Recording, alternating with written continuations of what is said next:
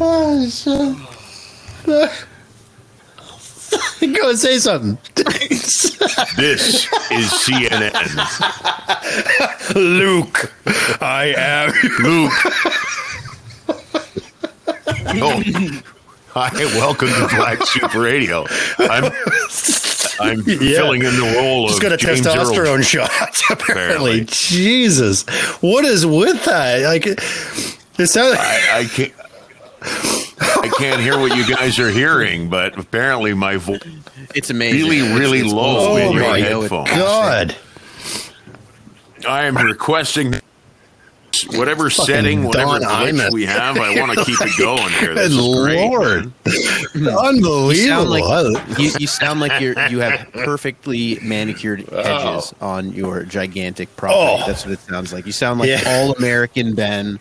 Like it's pretty fucking awesome. Yeah. Oh my God. It's so awesome. I don't get it. It's so amazing. It's fucking great. It's doing the laugh. It's like the Jolly Green Giant. Ho, ho, ho. Green Giant.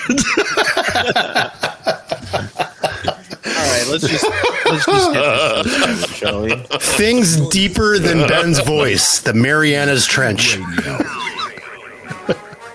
Featuring Ben McGee. All right. I probably came back home, made breakfast for the family, took them outside, and taught them how to build a lean-to out of some leaves and fishing wire. Chris Brown. Oh, sweet. Like, everything's going to be sticky in my car. And Mark Lefebvre. Imagine the swab they have to use on him. Like a fucking mop.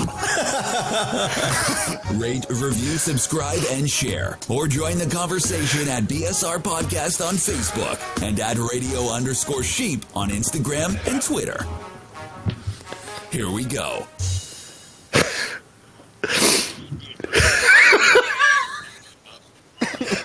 Holy shit. I suppose this would be a great time to run for the House of Commons. You gotta try out stand for up and Walk show you the my Line big 2. balls. be Johnny Cash in the sequel. Jesus. My God. It's pretty. Oh my Honestly, God. I want to leave. I want to get whatever My setting it place is is for come over to you your from you, place. so I can change that later and talk to my wife like that. Hey, man. Barry White. Call Right? some I know. enemies on the phone from a private number. Hey, That would be baby. good too. It's very appropriate. It's very intimidating. It's a very Oh, my intimidating God. voice. Yeah, it's very, Yeah. it's like a Wow. Simpsons voice. I don't know how we're gonna try to do a regular Black Sheep radio show with the Ben hitting double puberty voice, but we're gonna Baritone Ben. double puberty. He got 2 more balls overnight. It's your unintended laughs that make it even fucking fun. Ho, ho, ho, ho, ho. Sounds like Jabba, like you're in Jabba's palace. Solo. Oh, shit. So we've got Paulie coming on the show a little bit later. He's going to be talking about Oscars. The Oscars are coming up. There's a lot of documentaries. Yeah, there's a lot of Yeah. Yeah. Don't say anything. Don't. Voice. Just wait and see if he says something. Like Yeah. Chris and I were on first, and he heard it, and then Mark came on. Yeah. What's up with your voice, man? You sound like you have an accent or something. For sure. So let's leave it. I can't wait to see hear if he it back notices anything. when we listen to the episode. Oh my God! You know what you sound like? You sound like Buffalo Bill from fucking The Silence of the Lambs.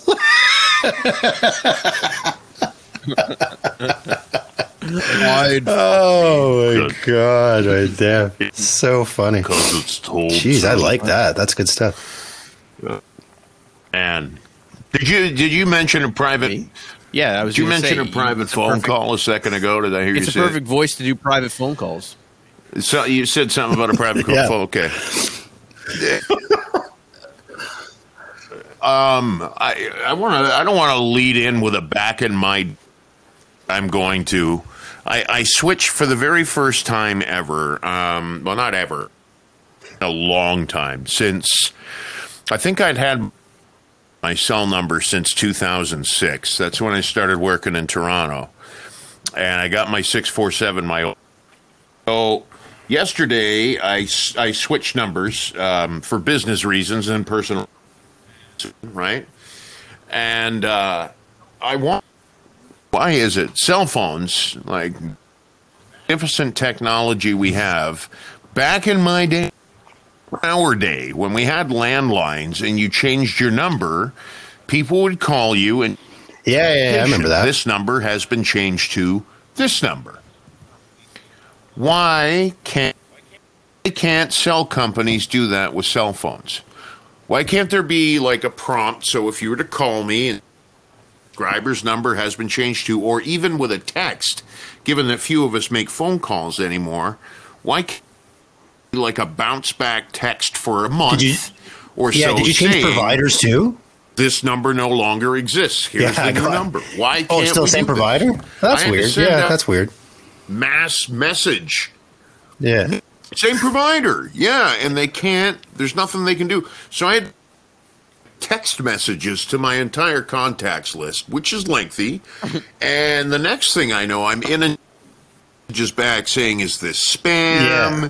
Is this you? Because of all stuff that happens, you know, you get a message from someone with a funny link. So I just put this I have changed my number. If you have a moment, please store or whatever it was. And the next hour was just me. That's really me. Sure, it's you. I swear to God, it's really me. He calls them from that like, number with this voice.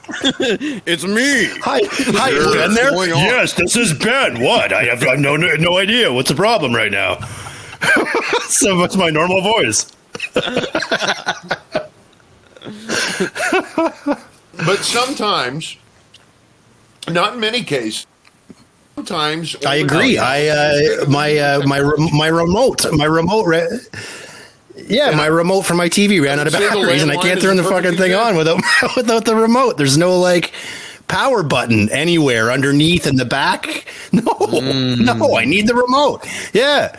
And I also discovered that I have like 7,000 AA batteries, but I need 15 AAA batteries. So if anybody wants to trade, I have lots.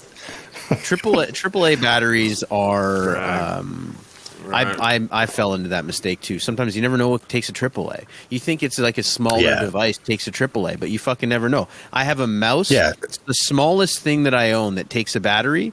It has two AA's in it. It uses two AA's.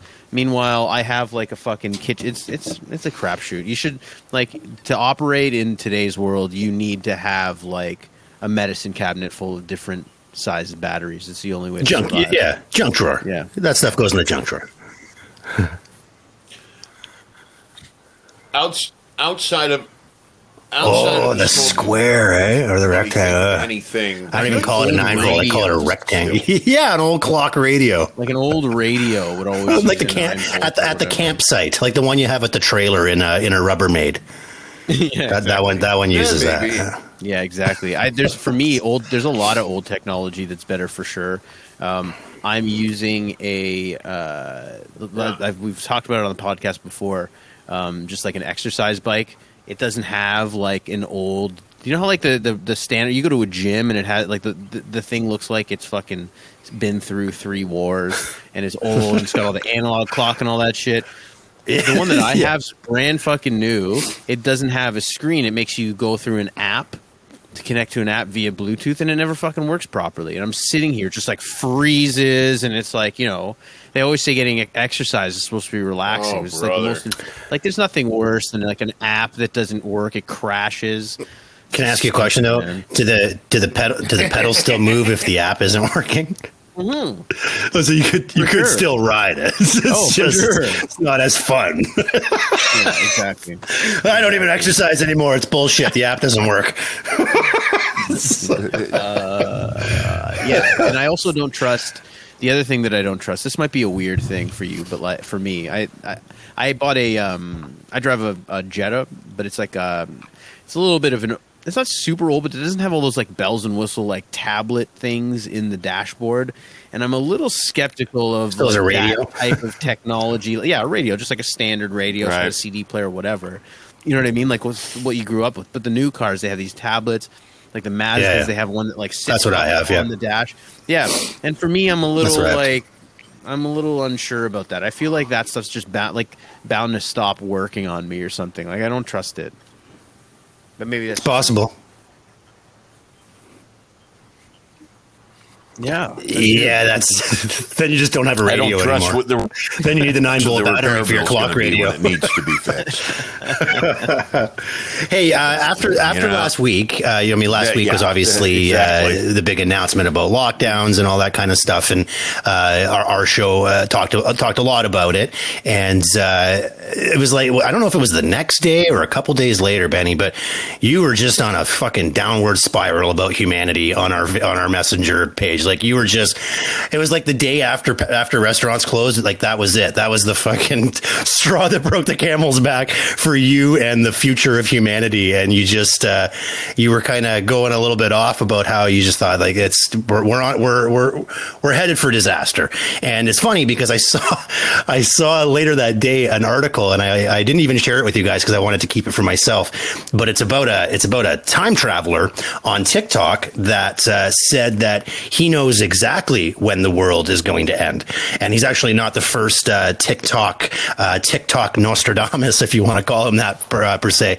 But he says that the Earth is actually going to end in the year 2788 on July 6th from a gigantic meteor is going to hit the Earth, and that's how things are going to end. So there's another time traveler though on TikTok that went to the year 2027, so only 6 years from now, and there were no humans left, and has come back and said that. So there are conflicting reports about when the end of the Earth is going to be. But the question I had for you is, the guy that says we're going to end in 600 years also says by that time we've had the moon, we're on the moon, and we're on Mars as well in terms of colonizing. But the question I have for you is, how do you think it's going to end for us? Do you think it's going to be a meteor? Do you think it's going to be some, worse disease than COVID, or worse flu than COVID? Do you think it's going to be a nuclear holocaust? Like, how do you think we're going to say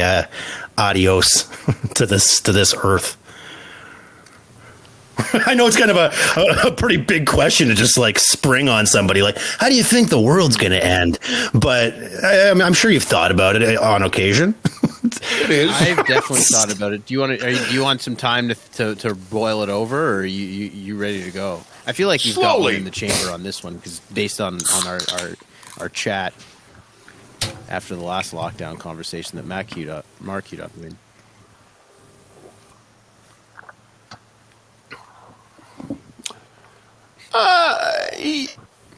It'll be a combination of starvation and environmental degradation. So it'll be a long, slow death, basically. Is what you're saying we've got in store for us. Nice. Not with a I bang. feel like the guy that said that we'll probably colonize exterior planets is probably in line. Like, I do think that we'll make it to that point, but like also, you gotta imagine that like once one domino falls, right? Like there would be a succession of events that would cause all of the other things to fucking collapse in on itself too. So like, for example, environmental degradation, like, or poverty or starvation, like there'd be probably a lot of wars before then. And, there were people talking about like a lack of water based on how many people, like, unless we're able to like create water, we won't have enough water for people, all of that shit, like some Mad Max stuff. Yeah. Water. That will be oil. Yeah, for sure. Rainy days will be excited for rainy days. Yeah, for sure. Yeah, we'll bring back the rain dance. It'll make an appearance 3,000 years later. Yeah, part of the reason I'm kind of on this thought plane over the past little bit is I just finished watching the last episode of The Stand.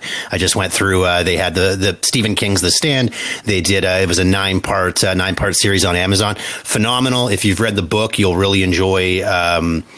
This versus the TV one that came out in the mid 90s. It's not made for TV. It's very graphic. It's very real at some spots. But as I said, if you've read the book, you'll really enjoy it. I've read the book 3 times. Like it's a favorite of mine. Like the big 1,200 pager. And this was good. So and that gets me thinking about it because that was a disease that basically wiped out all of humanity within a few weeks time, and you kind of see what's left, and it becomes the battle between good and evil and all that kind of stuff. But it's interesting. So cool. I was curious as to your thoughts. Well, I'm very I'm impressed that you got through that book more than once. To be honest, I don't want to gloss over that thing. This thing is an absolute. It's a monster of a book. I've gotten. So my experience with the book, not to spend too much time on this, I think it's funny. It's it's like 12, 13, 14, 1500 page book. It's gigantic, right? Yeah. And I was carrying this thing around a couple summers ago, just reading it like on lunch break and stuff, because you kind of have to set your whole life aside to even come close to finish things. Yeah. And I was sitting outside on my balcony and drinking a glass of water, and the glass of water tipped over on the book. And actually, if you guys will be patient, I can show you the book because I haven't brought myself to throw it out, but I completely fucking ruined it. So 1 second, talk amongst yourself. I'll pull it out. I'll show you this. It looks insane. Have you ever read it, Ben? Have you ever read The Stand? Do you remember? Did you watch it when it was on TV in the 90s? The mid 90s version. No, when I saw it was like a 3-part or 4-part TV thing that was like they were 2 or 3 hours each night, and it had kind of one of those like all-star casts where it had like Gary Sinise was in it, and like Molly Ringwald was in it. Like it had kind of a who's who of characters, and so did this one. It actually had. Whoopi Goldberg was in it. It had Cyclops, or who's Cyclops in Wolverine, in those movies. He was in that too. So it was good. It was entertaining. Yeah. Unfortunately, the book is not as dramatic as dramatic a condition as I remember it being. Because it was way worse. But it's been stopped. It's a tank. By the way. Yeah.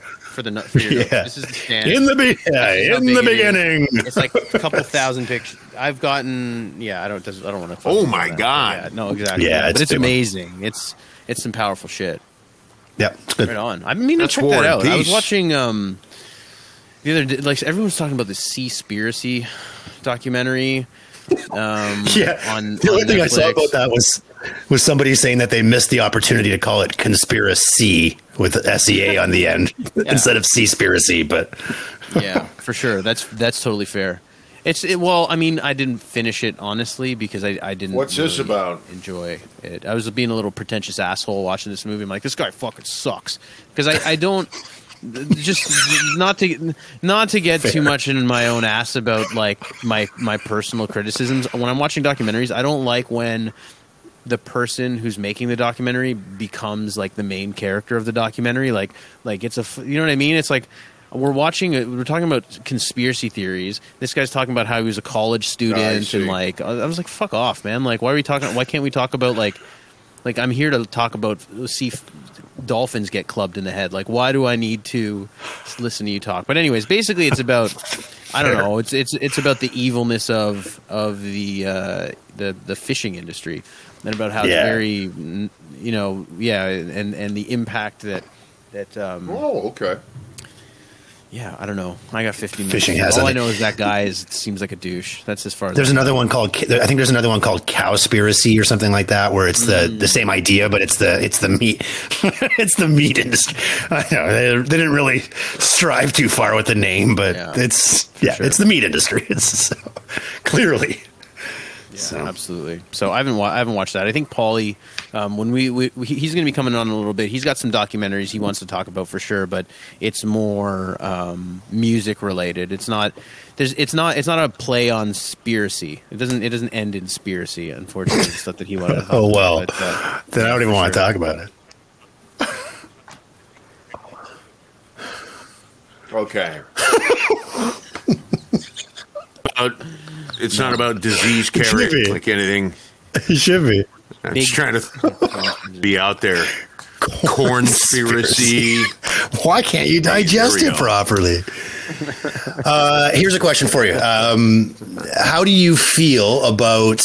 I was going to ask the question. You know what I mean? What artist that's no longer with us or band that's no longer with us would you most like to see?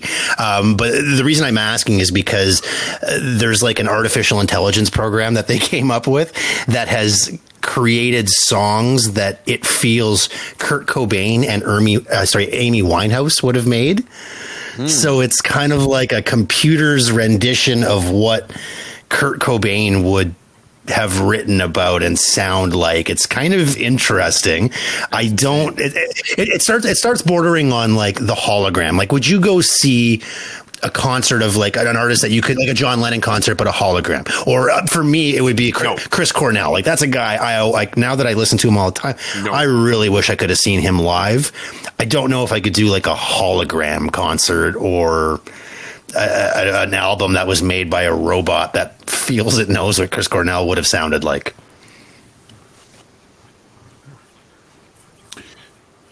I just finished planning of landlines. I think my hologram concert, the AI generated music thing is actually something quite low. It's been a big conversation in the music industry for a really long time. There's this website called Jukebox that uses OpenAI, and it's essentially a neural net. This is on the website. It's a neural net that generates music, including rudimentary singing as raw audio in a variety of genres and artist styles. And it's essentially writing music using a machine. I can't remember if it was Malcolm Gladwell or it was just another book, like some technology book that I was reading. But he was talking about how there was an AI computer that was fed essentially the entire orchestral like classical music database, and they fed it all this information and like using it to essentially, instead of playing a musical instrument, they're playing an algorithm, and they're using the algorithm to compose the music. And there's this guy, he's a mathematician, and he's got all these musical credits because this algorithm that he wrote is writing these like masterpiece classical music things. Cool. It's crazy shit, man. Like, I remember when people were, people were giving artists shit for using synthesizers, and now like all they're doing math essentially to create like these whammy bar. Yeah, it's funny. You talk about math, and I watched a documentary, not Moneyball, but Billy Beane was in it, and he was talking about his.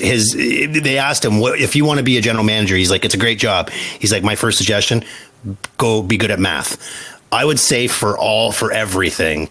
For any kids that are listening to our show, first of all, I apologize, and then secondly, be good at be good at math, because math is going to be for whatever world we're living. And there are tons of them. A knowledge of math might be the only way you can get water you can drink. So, I would make sure you know your math very well. I wish I knew math better. Now that I say that, Ben's a good. I wish my voice was as deep as Ben's. Oh. That's math. That math's important. It's like the most important, isn't it?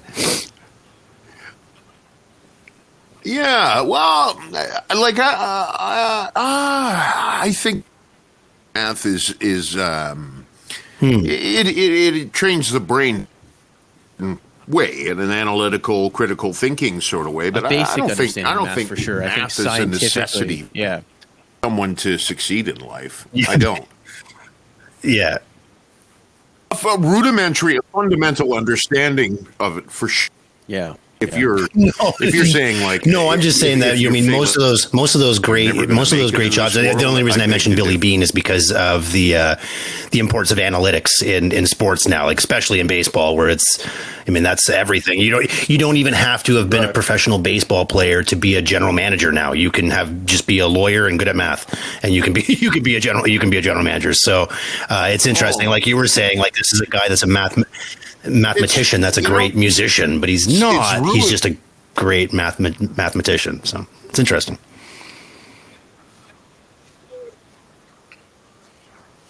That analytics stuff, though, is ruining sports journalism. I cannot read an article now grading hockey ratings. Or football, only two sports I really follow, without these stations for stats courses. Every article has shit a flow chart attached to it. Just he's a great player, or whatever. Like, there's like at least every article has like 2 paragraphs dedicated to like breaking down like what like first it's like 1 paragraph like, okay, this is the stat, let me explain to you what this stat even fucking means, and then let's look at the graph and explain. It's like, I don't know, man, like whatever happened to it's like my heart. I play fantasy. I'm involved in fantasy baseball. I don't play anything. I just screw around on my phone and pick up players. But prior to the season, I was listening to a lot of like talk, like before my draft, who am I going to draft, and all that.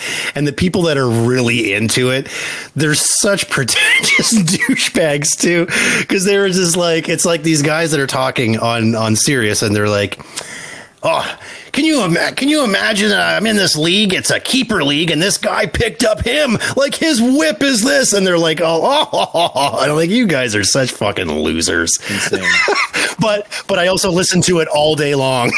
And I'm also doing quite well in my league because of it. So there you go.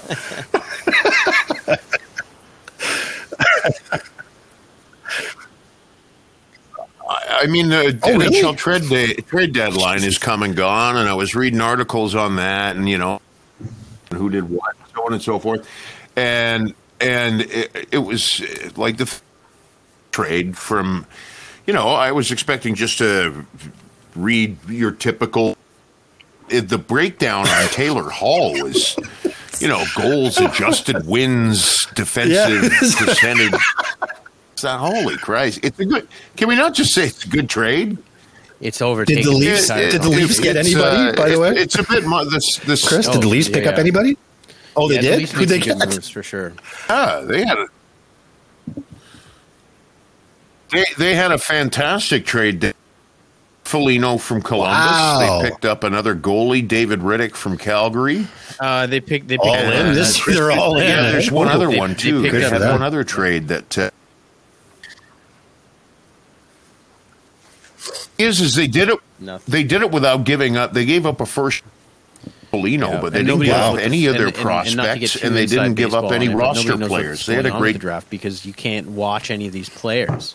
So it's like the draft picks this year like are they mean a lot less because you can't none of them are playing, right? So it's really much more of a crapshoot. It's pretty good. I mean, we'll see. Wow. I'm excited. Yeah, exactly. So they get cable. Jesus. Yeah. True. Yeah. Fair enough. The trade deadline was good. I didn't really care though all that much, honestly. Like it's kind of, I was kind of like Ben is just with hockey in general. I just kind of like came and went. You know what I mean? Like I can't really. I was working and I wasn't about to sit through 12 hours worth of trade coverage on TSN. You know what I mean?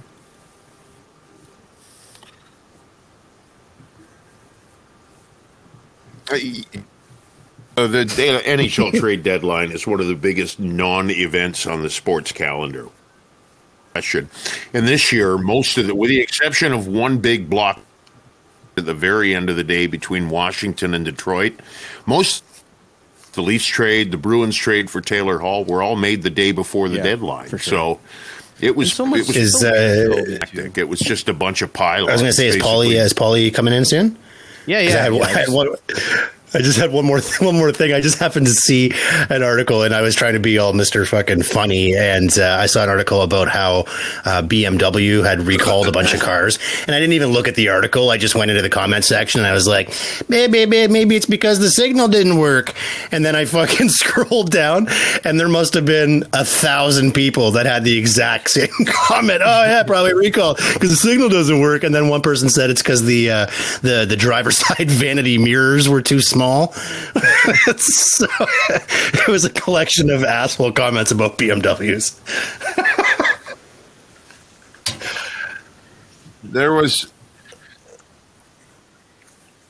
There was an article. There was when I was still working on the air. There was a study that came out.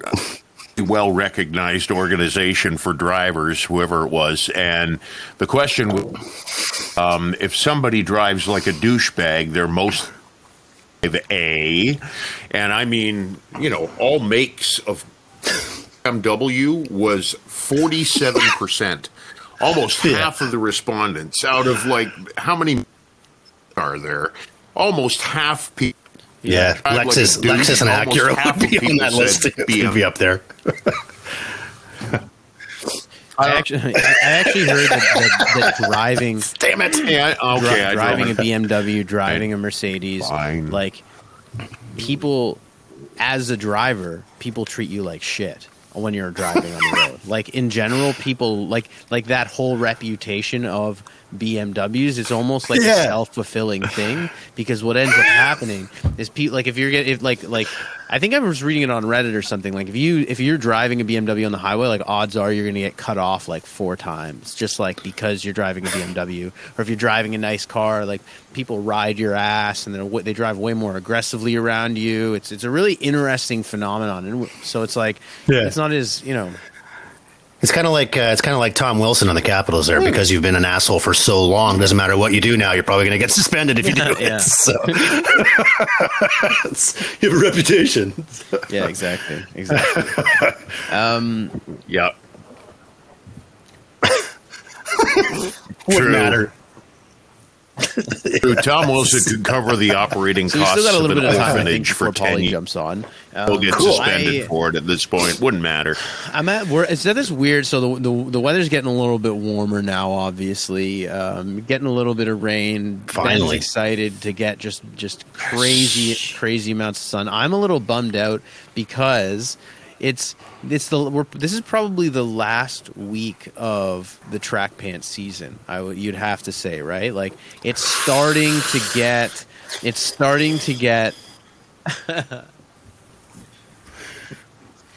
There was no first week. Can you just roll them up when it gets a little warm, or wear cut off ones? Even better. That's the question. So this is Ben's fucking offended. This is what was bothering me all day, and I don't know. So okay, what is the summer equivalent to track pants? Like there's no transition from track pants into something just as comfortable. Like the closest thing I thought about was like basketball shorts, maybe like maybe basketball shorts, but I don't have basketball shorts. Like I'm just. Oh, I got one. I got Benny. Benny, you'll probably remember these mod robes. Remember mod robes are like doctor's pants. They're like scrubs, like scrub pants. Like it's like a light track pant. Oh my god. Yeah. Oh, okay. There we go. Hey, we're starting to break down Benny here. Pretty soon you're going to have a pair of thick Roots pants. But the sweat or Adidas with the stripe and everything. There's something about tearaways. No. Yeah. I don't know if the fellas have those as much as the ladies do, but I don't see very many guys wearing like pink across their ass. Yeah, it's it's a little. I don't know. I don't know that they come in men's sizes, to be honest, but they look pretty comfortable. Yeah, they have like a thicker short. Like sweat shorts. It's a little sweaty on the newts, though, isn't it? That's what I mean. It's not perfect. It's not a perfect solution. Swartz. Yeah. Just straight in. You just got to go straight into shorts, I'm man. Lost. I'm. I have a perfect solution. No, I can't. I got it. You do the transition like this, because right now when you go out, you probably rock like sweatpants and running shoes and like shorts or whatever. I don't really. Yeah. But what I'm saying, or socks. But when it starts getting warmer out, then you just got to do the track pants with flip flops, and you do that from like May through halfway of June, and then once you're like June 15th, then you can just shed the track pant and just go flip flop and cargo shorts. So I was gonna say so. I like the approach. You why not? Track pants, why not? But sorry, it's go the ahead. Other Chris. things that you modify. So maybe because you got to cool off your feet and shit. Yeah. Yeah. Smart.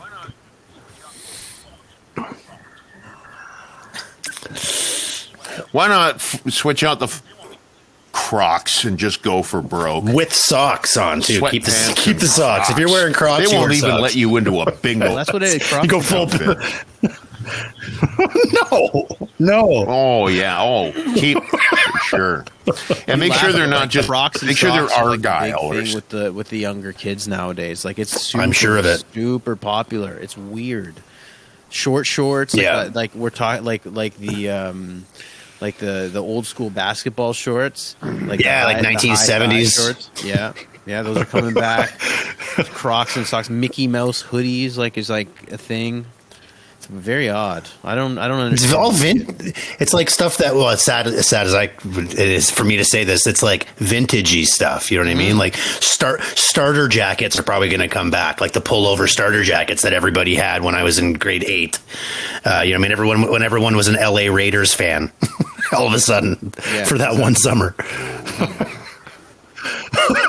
Yeah. I had one. I think I had the Dolphins one because Dolphins were pretty popular. Yeah, too. what was that? Like the early '90s or something? I was never into football, so I could never pull. I always wanted one. Neither was I. Always felt like I was into looking cool. Yeah.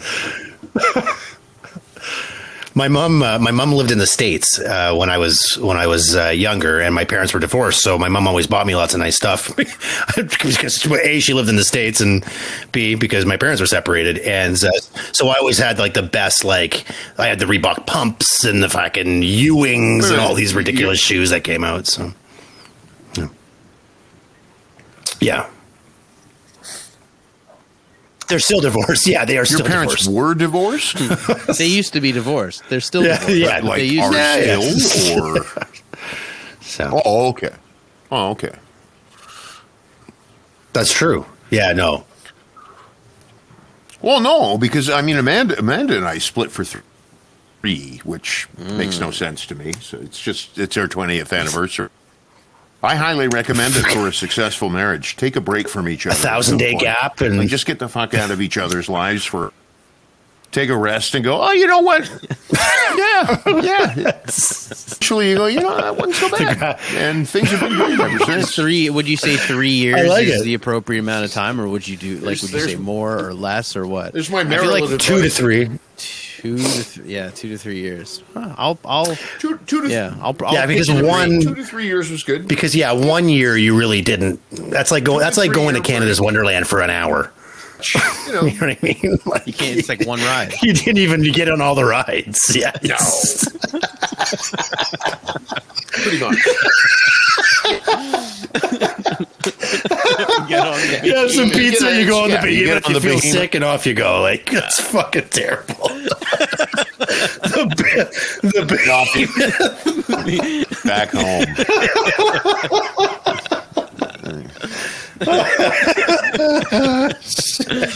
Oh my god! That is, shit. Who knows? You might have something there. 2.5 years, maybe. Yeah. I'll ask. Yeah. I'm telling you. I'll ask Sam. It might not be good with the kids at their age that they're at right now. Like, it's just not convenient right now. Like, the kids are only 3 and shit. I'll come back when she's 8. Yeah, I'm not good with 4-year-olds. So I'm causing more problems than I'm helping. So I should just take off for a bit. Take Just a little titch. break. Oh man, it's like the Jays are starting to get good too. I'd really like to participate in that a little bit. So I think it's for that. Yeah. Oh, I got screwed on I bought the MLB. Well, I didn't buy it. I got the 1 week free trial of the MLB app, and it's great. Like, you can watch games from all across. Like, you just go all the way across. You can watch any game that's on.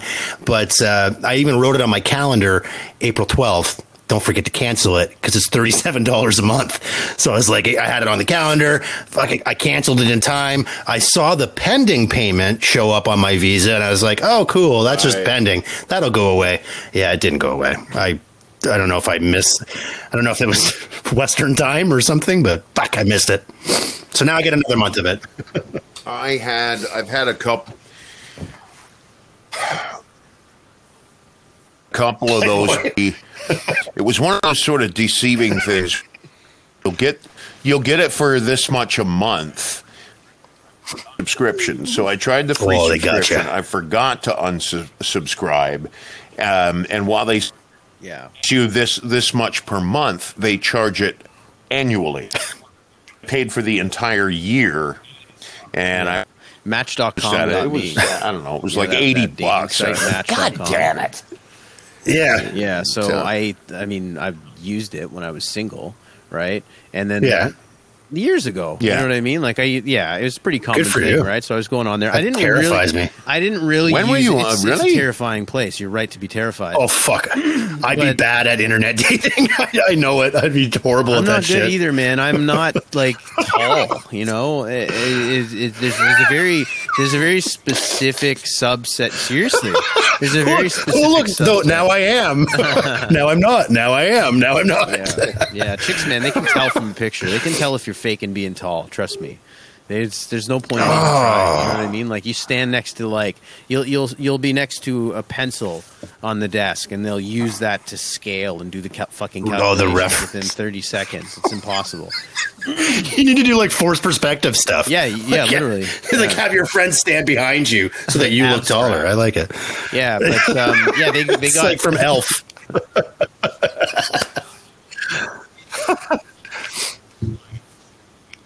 Yeah, I'm 5'6". I think that's me. You're not. Average guy is what, 5'9", I think. Like, I'm not sure. I'm height in North America. It's 5'9". Tom Cruise is short. That guy's like 5'2".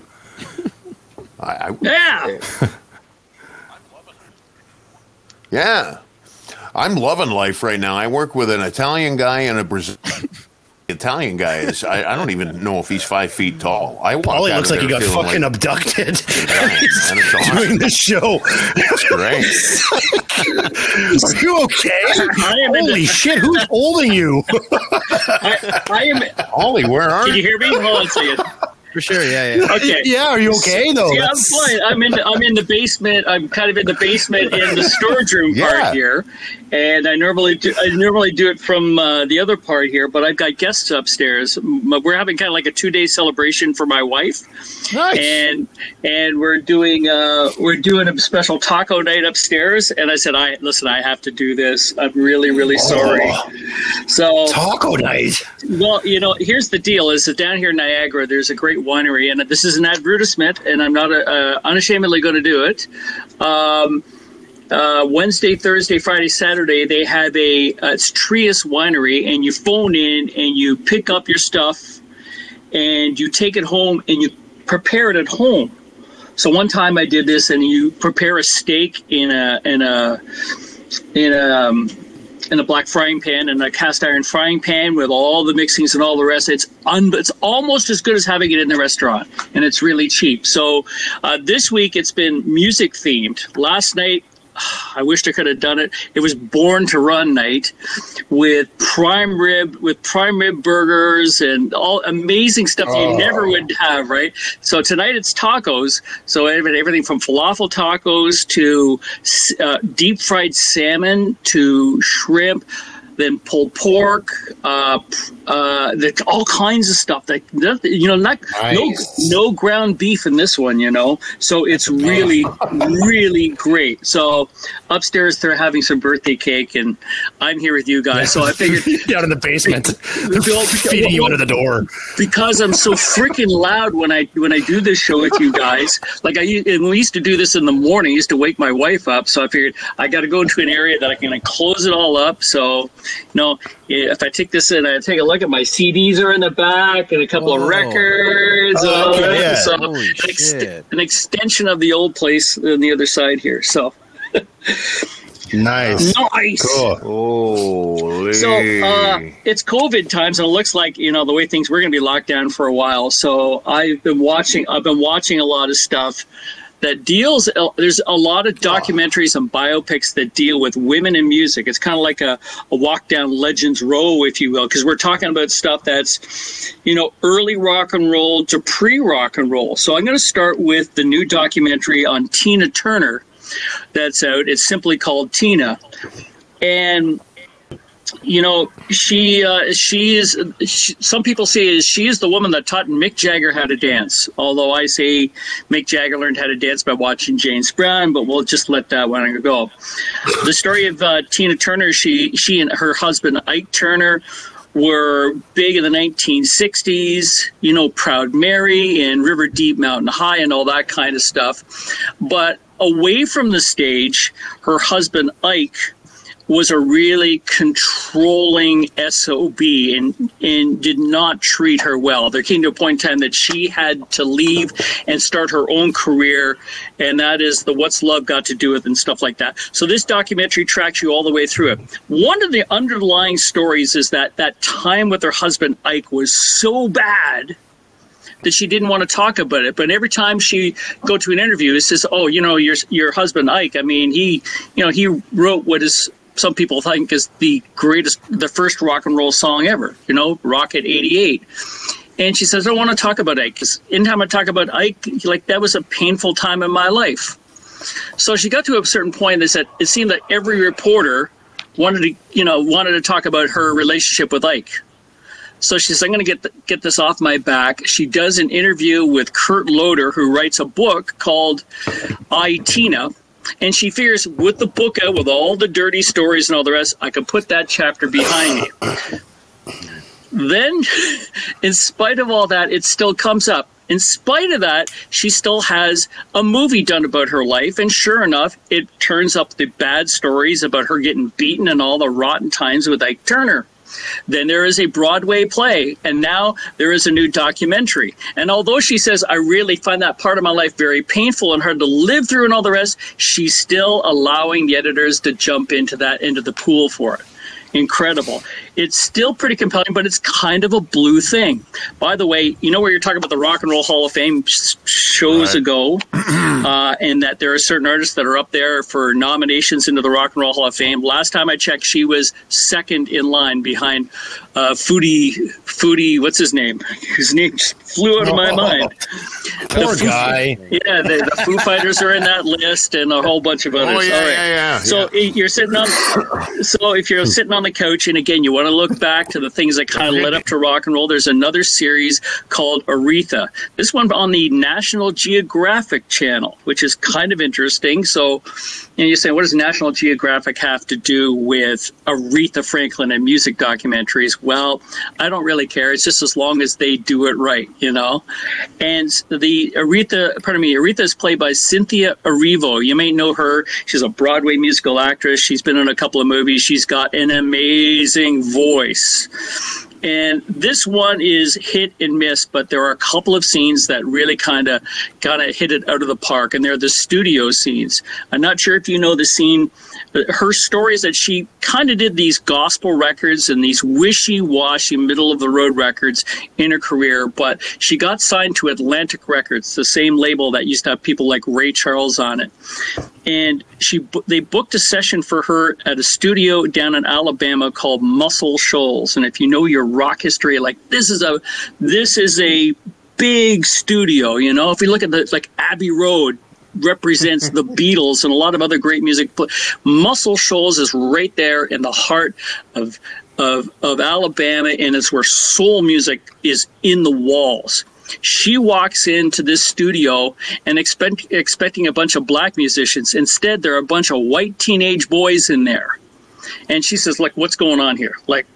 This is what you want me to do? You brought me all the way down from Detroit and New York City to this studio to play with a bunch of hicks? And she says, no, these are some of the finest musicians in the business. So it is a great scene to watch. It's actually legendary this session because she records a song, I Never Loved a Man the Way That I Love You. It is definitely worth watching. There's another great scene that just was on last week of them in the studio recording a song called Rock Steady, which came out in 1971. And yeah, I'm just like freaking jamming on the couch. Like, man, this is freaking great. And it's not Aretha. It's Cynthia Erivo and this group of studio musicians I've never seen. Anyways, that's one to check out. There's a movie that's out there. I'm not sure if this is up for an Oscar, but it's The United States versus Billie Holiday. Great jazz singer from mid-1940s and 50s and all the rest. And it's called The United States versus Billie Holiday because there was a guy in the FBI that wanted to run her into jail. Billie Holiday was hooked on drugs, especially heroin. And they would do everything they could to sort of get this woman into jail because she was a bit of a threat. There were a lot of homeboys. There's a lot of racism in the business. She was black, and she was singing this song called "Strange Fruit," which seemed to get a lot of people got their shorts and knots about it. NWA had that song that got the police all upset. Think of it the same kind of way. It's really great. The performances are great. The story is just okay. And finally, in my Women in Music thing, which is kind of like a look back at all the great legends that inform all the great music that we listen to, is Ma Rainey's Black Bottom. Now, Ma Rainey, who is Ma Rainey? Well, they called her the mother of the blues. And when we think of the blues, we don't really think of women performing, but there were a lot of them. There's another one that you may have confused her with, which is Bessie Smith, who they used to call the Empress of the Blues. Anyways, she was a singer that bridged vaudeville with blues and informs all the great female blues singers that are going on right now. Viola Davis plays Ma Rainey in this movie, but you know what? The best part of the movie is it's not really about the music. It's more about the attitude that she brings to it. But I think the Oscar-winning performance in it is Chadwick Boseman. And Chadwick Boseman, who has passed away right now, puts in a performance as one of her sidemen who is, wanting to... He doesn't want to play blues music conventionally. He wants to change the scene.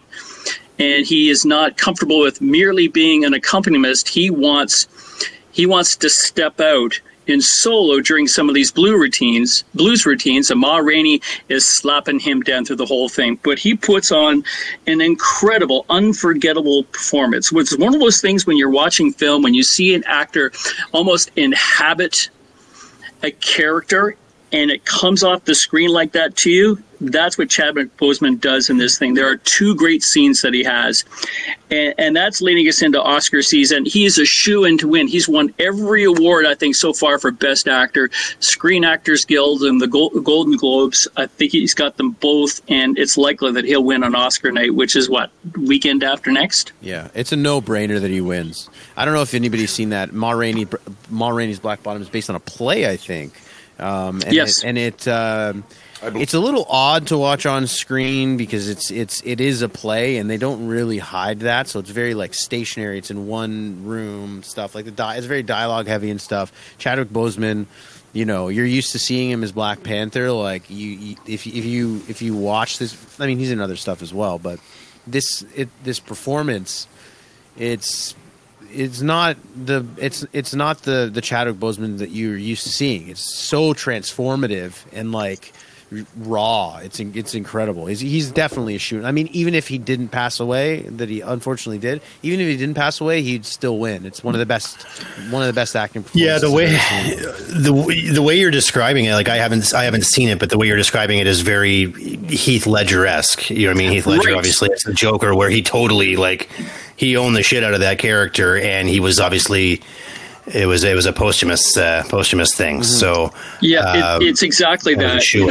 Yeah, it's exactly that. And it's unfortunate, too, is that these guys aren't around to accept all the praise that they're getting for these performances. And, of course, if you know the Boseman story, is that this was the last picture that he did, and he never told anybody on set that he was suffering from cancer at the time, and he died shortly after it was finished. So that is one thing to kind of keep in mind with it. But, boy, it is real. And, by the way, it is a good music movie as well, too. The studio scenes are pretty great. Viola Davis, who's up for an Oscar nomination as well, too, puts on this pounds of makeup and a fat suit. And, they're recording in a studio and it's like 100 degrees in there and you feel it when they're doing the session. So that's a fun movie to watch. For sure. Oh, boy. Because everything I just said about Boseman, and the way he imbues himself into his characters the same way that Joaquin Phoenix did the same. Yeah. Well, he goes all in for all his characters. Absolutely, Joaquin Phoenix is a fantastic actor. I think you got to. I think you got to treat them separately. I think you got to. I think they're two different types of movie. It's like the Heath Ledger movie was a comic book movie. In that line, this one, the Joaquin Phoenix Joker borrows parts from it, but it's basically I'm losing the words here. It's a taxi driver. Yes, it's a deviant living in society. Yeah. I'd throw Jack Nicholson into that same argument. Because he played the cartoon version of the Joker, and then Heath Ledger played like the graphic novel version of the Joker, and then Joaquin Phoenix played the Joker that lives next door to your house. So they all kind of played like a different iteration of that same character. So yeah, right. I would pick Joaquin Phoenix. And it's a thin. Oh, really? Yeah. I would pick Heath Ledger. I'd pick Joaquin Phoenix, and it's tough because they're both so amazing. It's kind of silly to just split hairs on that, but I think just how central a role that Joaquin carried that movie himself, whereas Heath Ledger. Well, yeah, it was called Joker. Yeah, exactly. Like every scene was surrounding like this whole thing from start to finish. Whereas the other one, I mean, you got fucking Christian Bale as Batman. You know what I mean? That's half the movie there. You know what I mean? You can sneak in with some crazy Joker scenes and sneak out. Joaquin Phoenix didn't really have anywhere to hide. It was all him. So I'd give him the tip for that. The one thing about all the Batman or even all the villains and all the comic book series is that the Joker represented a character that was it was just a real guy who was very clever, as opposed to some supernatural being with superpowers or 8 appendages, or he was created in a lab, or he got bit by a spider or something like that. The Joker was a guy who was pissed off.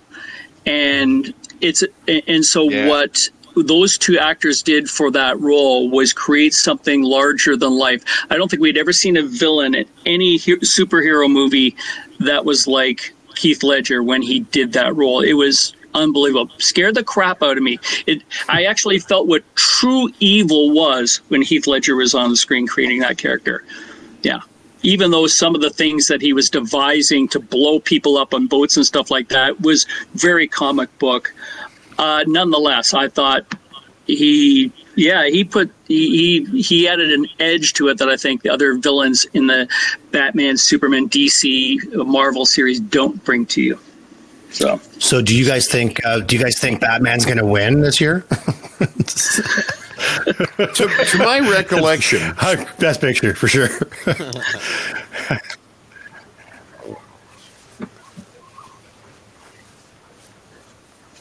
The Joker is one of 2 characters that have been played by 2 different people who have won an Academy Award for their turn Jim Carrey as played that him, did he character, not? and I can't remember who Jim the Carrey other played one him, is. didn't he? Joker is one of them. He was the Riddler. What's his face? Riddler, that's right. Who played him in the other one with the Jared Leto? Jared Leto played the Joker as well. Yeah. That's right. Emo Joker. Yeah, that's right. And he looks. I mean, did you guys watch the Zack Snyder cut at all? No, I didn't. Joker. No, I didn't. Did you watch? I saw it was like 3.5, 4 hours or something. I'm like, man, I wish I had that much time. It's freaking great. It's great. Yeah, it is great. And Jared Leto shows up at the end as Joker, and it promises to again open up the Joker to yet another interpretation. You know, think of it as a great song, and everybody's singing it a little bit differently. Yet it's still a great song in the middle of it all. I think it's maybe one way to take a look at the whole thing. So cool. Yeah, I have a hard time. Jared Leto, I'm not a fan of Jared Leto. It's hard for me to. He just seems like, you know, if you were doing like an international douchebag draft, he would be picked in the first round for sure. Like it would be him, Chad Kroger, probably I don't know who else. Tom Hanks' son, Chet Hanks. He's got to go in the first. He's going in the top 3 for sure. And it's not Good Lord. Poor Tom Hanks. Speaking of the Oscars, a guy that just wins every time he gets nominated. What happened? He just his son is not going to get nominated for an Oscar anytime soon, or an MTV Music Award, or a Grammy. Good Lord.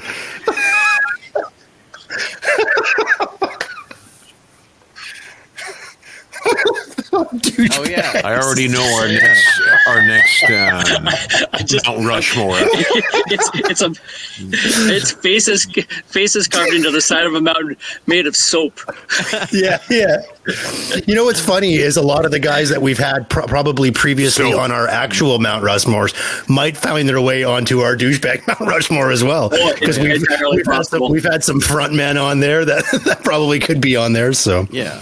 Axl Rose for sure, man. Those short shorts. You don't have the. You need to wear those for any grown man to wear short shorts like that. You need the confidence of a douchebag. You need douchebag confidence to be able to pull that off and actually pull it off. Douchebag confidence. It's true. There's just a level of just like a lack of. Yeah, it's like a lack of. I don't know. I wish I had that confidence. It's the ability to wear your hat like this and not care. Like you just wear it like this, and you're just like, whatever. Like this is the way I wear my fucking hat. You guys don't like it. No, I am going to be the one. I'm going to be the one guy who's going to vouch for Jared Leto, only because I got to meet him as lead singer of 30 Seconds to Mars when they were first starting out, and I thought he was a real genuine guy. And you know, he's not your typical extrovert. He doesn't. The suit doesn't fit him in the role of being Joker. I think that's part of the whole thing, but whatever. He was good in Requiem for a Dream. I don't know if you guys have ever seen Requiem for a Dream, but he's good in that movie. For sure. Yeah. I don't know. It's distracting to me. It's hard. Like the only actor that actually has been able. It's you know how we've had this conversation I think before. It's like, can somebody's personality, can somebody's history, like can you appreciate their art form without thinking about who they are as a person, right? And it's hard sometimes to do that. And for acting, specifically for me personally, it's really hard for me to get over that, with the exception of Tom Cruise for some reason. Like I was going to say, what about Tom Cruise? That's what he's my wife. My wife hates Tom Cruise. I hate him too. I hate him too. Yeah, my wife hates Tom Cruise. He's great on film. Unbelievable. He's one of the best ever. He's the best. No, she hates the whole thing. She says, you know, when Tom Cruise is on screen, he's playing Tom Cruise in every movie. You know, he can't play somebody else. He nails it every time. He nails it. You know,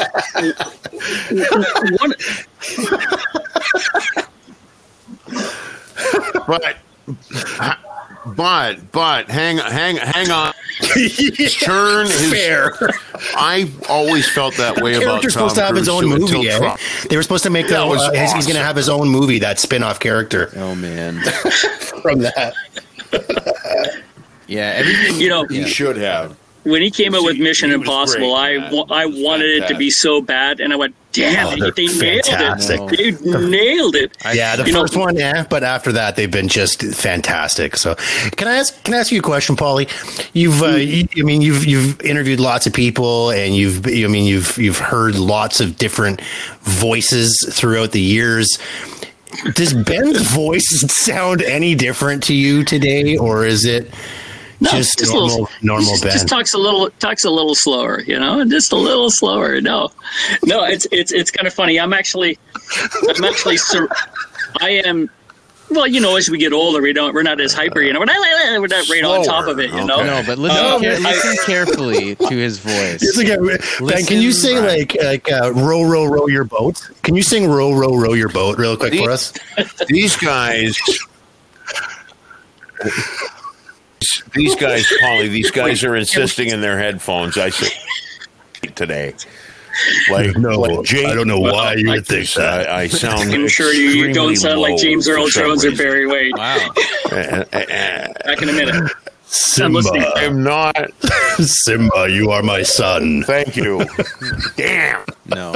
That's but you weird. are, and that's all that matters. For sure. I mean, it'd be interesting. He's not here. It rubs the lotion on its skin, or else it gets the hose again. I'm not hearing anything. Oh, for sure. Yeah, no kidding. I would. I didn't think we were going to get into our past, but our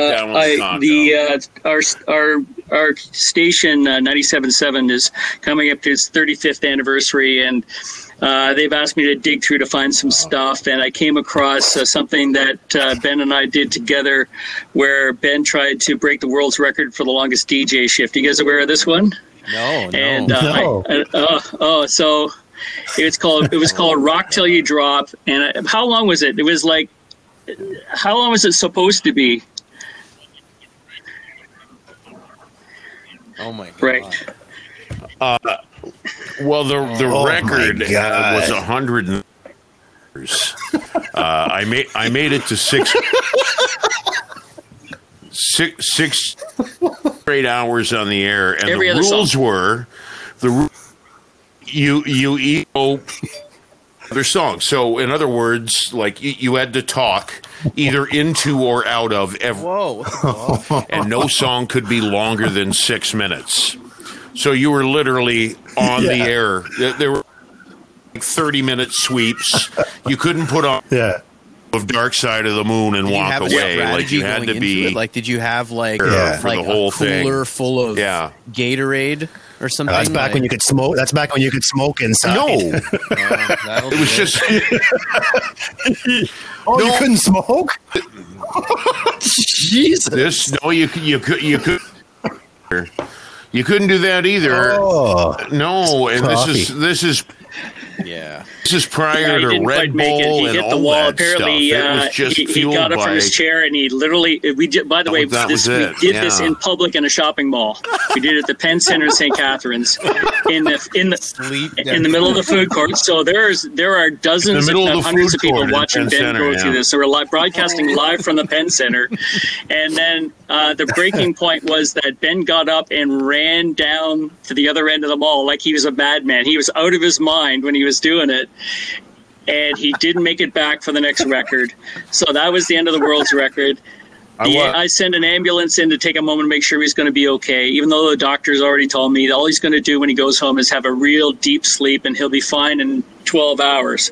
So Ben goes home. We continue the fundraiser that was kind of like the backbone of this whole thing. And then Ben calls me about 4 hours later and says, "Why did you pull me off the air?" I said, "Dude, you were running around like a maniac, like a wild man." I said, we were all worried for because in the last hour, Ben was just talking gibberish. He just didn't know what's coming out of his mouth. There are people there saying, people are there going, "Ben, ZZ Top, sharp dressed man." Oh, man. He was losing it.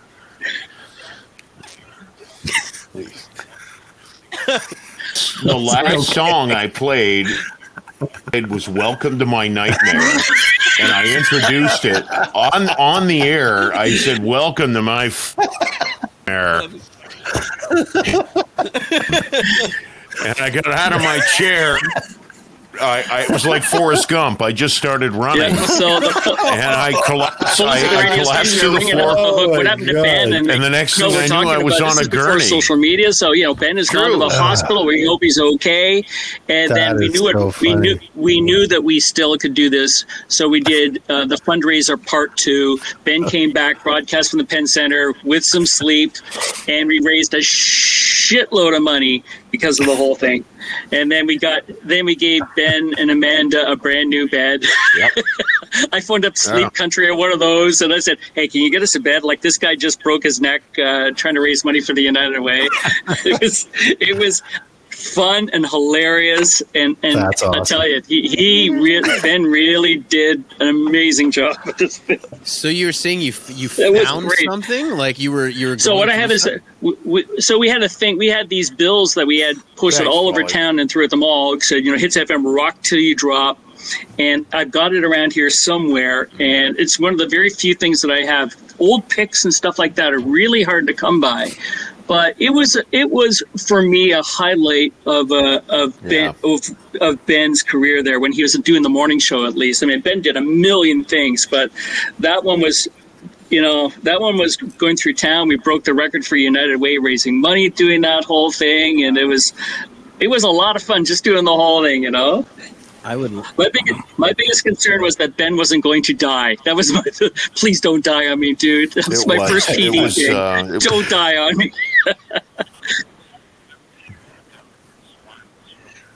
Oh yeah. I remember the whole downward slide so vivid. Hey Ben, it was just by the end like Barry of it. White. I didn't. I had no idea where I was. I really. Yeah, didn't. don't worry. He's healthy now, and he's got a super deep voice, so he's all good, Paul. That's awesome. What a great story. Hey. That was something else. I will find that and I will send it to all of you another time, or maybe on the next show. Rock till you drop. That was awesome. Fun. I'd love to hear audio from that. I think that's a good way to close it out today. Was there anything else you guys wanted to cover, or before we wrap up for the week, or what? No, that's great. Ben, you want to go another 62 hours or what? Yeah, I was going to say we were talking about Oscars and stuff like that, and I've been looking at all these 9 movies that are up for things, and they're all freaking depressing. I think what I really miss, and I love the fact that Chris, you love Back to the Future, and that is that's this guy. Yeah. I'm saying Mark. I'm sorry, Mark.